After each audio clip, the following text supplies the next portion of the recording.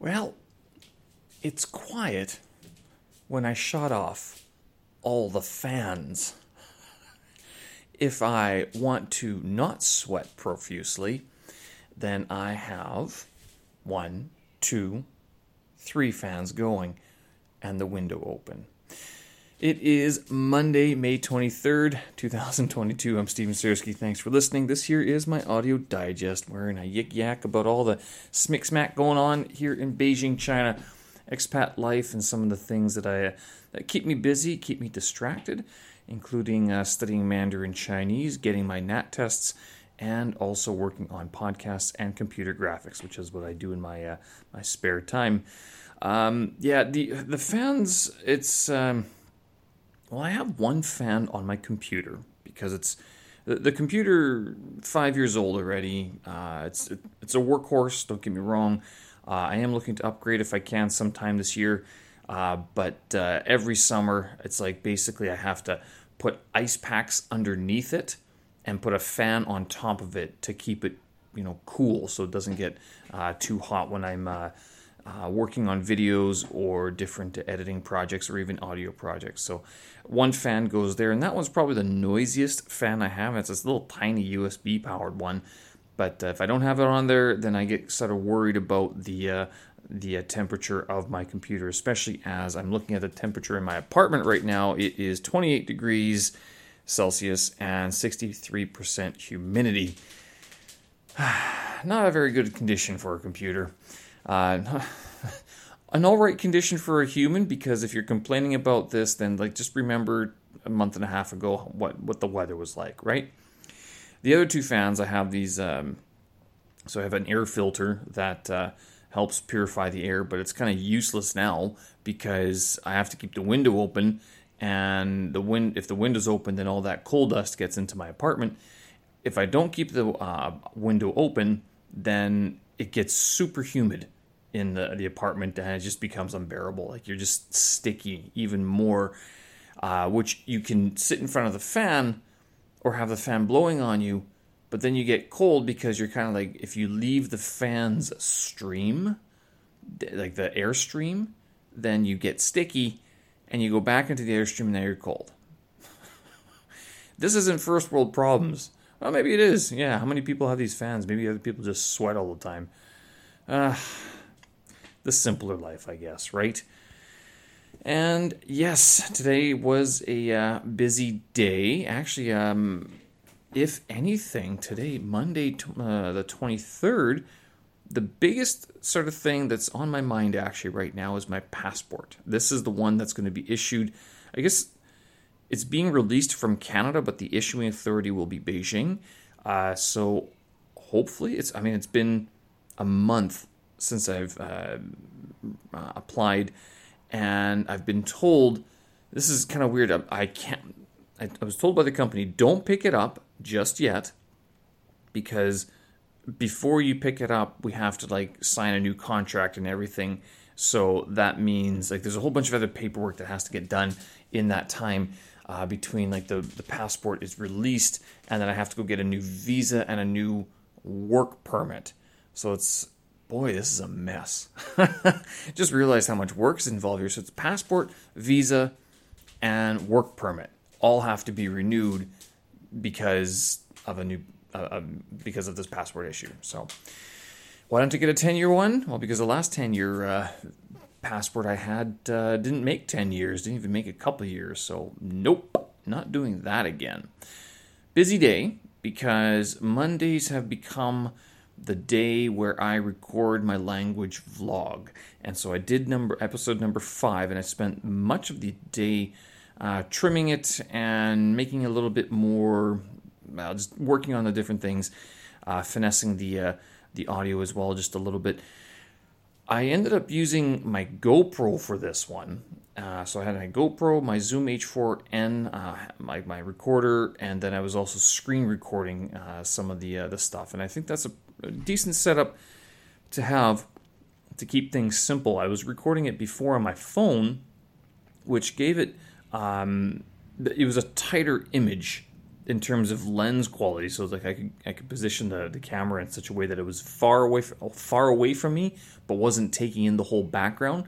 But today I was using the GoPro, and the lens on the GoPro 9 is so wide that it takes in so much of the background. So I had to switch the background. I wasn't using the white backdrop anymore, which was I kind of like doing because it's gave a separation from my other podcast and this vlogcast. That was just something I was trying to keep in mind there, but it wasn't working out. So I just scrapped it and just went with the typical background I have for my other podcast.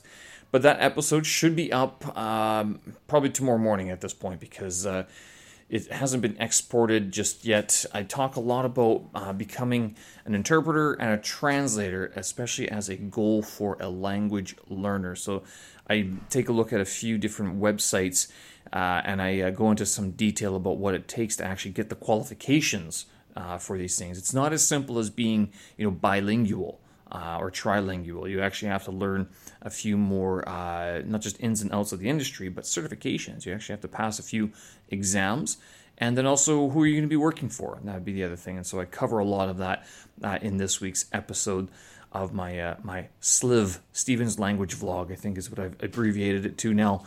So look for that. I will tweet that out later in the day, and definitely for tomorrow when it's uploaded to the socials.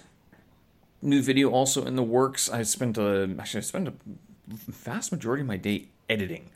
I made that video, the vlog in the morning, and then I was editing it in the afternoon, and then same as I was editing these couple of videos I have for May You Make Your Movie, which I haven't been talking about as much because I've been working on editing these things, and it's one of these things where it's epicitis. I'm trying to make it that good, or that much more than what it could be, sort of thing, like more than it could be. And that's preventing me from publishing every day, which is what I initially wanted to do, and I've gotten away from that this year. So I'm a little bit disappointed in myself for letting that happen. And given that this is the last week for May You Make Your Movie, don't get me wrong, I'm actually kind of happy that it's coming to an end, because I have been on the go thinking about making something creative every single day since the beginning of March, which, if you remember, that was my March Motion Challenge. On the weekend, I was compiling those videos, so that took away some time from my May You Make Your Movie video challenges. Then April, I was trying to learn After Effects, and I actually just found a video that talks about the top 25 effects that are available in After Effects. I'm like, that's perfect. That's one every day. You just sit down and practice one effect. That's it. So I might actually go through that again. I might not give it a snazzy little title. I might just start doing it just to see what happens, sort of thing, right? But May You Make Your Movie. This is my video challenge where I try to make a video every single day. I have been working on videos every single day. It's whether or not I'm able to upload them or publish them by the end of the day. That's sort of been my biggest challenge right now. But I've got like 3 or 4 videos in the pipeline, and several others in various stages of completion. I think this is one of the problems, is that I actually went real. So I've been trying to take real videos, and that has complicated things because storage issues have become an issue where I have all these projects in various stages of completion that I have to keep on clearing off all these projects. Not to mention, like, it's the Daily Audio Digest, this audio blog, the language vlog, which is several gigs of video footage and audio files. So there's a lot going on that I have to keep on shuffling all this hard drive space, and it really does get me thinking. I'm like, boy, that was a terrible idea to get the 250 gig version of the MacBook. Really should have got a bigger one. But lesson learned. I will get the bigger one next time, and then guard it with, well, maybe not with my life, but certainly with a lot of security, right? So, but yeah, I guess one of the other things I do a lot of is shuffling files around on different hard drives. Just like media management, I spend so much time keeping things sort of open so I don't get that your laptop is almost full, please delete files, cancel operation, or that sort of thing. I'll get through it. Don't worry. I'm going to get all 31 videos done, and it's going to be another brilliant example of like, some are going to be cringy and some are going to be pretty good. I actually, on the weekend, I was on another web stream. So if you remember Denny Goen, we used to work together here in Beijing. He's now in Georgia. We've kept in touch since he left, and he asked me to be on his current. I think he does these web streams for a school based out of Vietnam, and so I was on that. I shared some of my knowledge, some of the lessons I've learned from all the languages that I've spent studying over the years, which is it's sort of funny because as an English teacher myself, I don't think I've struggled as much as these other students, because if they don't learn English, it's probably a lot more is at risk for them not to learn English than it is for me not to learn Mandarin Chinese or Russian or anything else, right? For me, it's a lot of it is keeping myself intellectually stimulated for communication purposes, especially for Mandarin Chinese, and being able to work and travel in this country. That's been a big push, a big motivator to learn the language. And then as I go actually into depth on that episode, I actually tell them, I get almost too much to tell you the truth, about one of the reasons why I started really focusing on Mandarin Chinese was because I didn't want to go to the workplace break room and complain about work. I wanted to be productive. I wanted my day to be productive. And that's how I sort of started constructing this formidable study pace in Chinese. And going through it, I was thinking about this going, I don't know if most people do this, and I'm not sure, because Denny did ask me, so how would people do this for English? Because for Chinese, you have to learn the characters, you have to learn the tones. The grammar is completely different from what I'm familiar with in English. And you have to graduate from pinyin to characters at some point. And then if you want to pass a standardized test like the HSK courses, which is what I'm working on, you have to spend time going through those textbooks to make sure that you know the material and what's expected of you. And so all that sort of made, what I was talking about was like how I was studying in the morning, at lunch, every free minute I had during the day, and then also at the end of the day, at the end of the workday, going back to the hotel or coming home and doing an hour and a half of Chinese studies. I don't do that same study method now, but when I'm not working and not making language vlogs, I am spending probably a couple hours reading through my textbooks and going through the characters. Over the last couple of weeks, I actually haven't been very good. I've been taking some time off, but I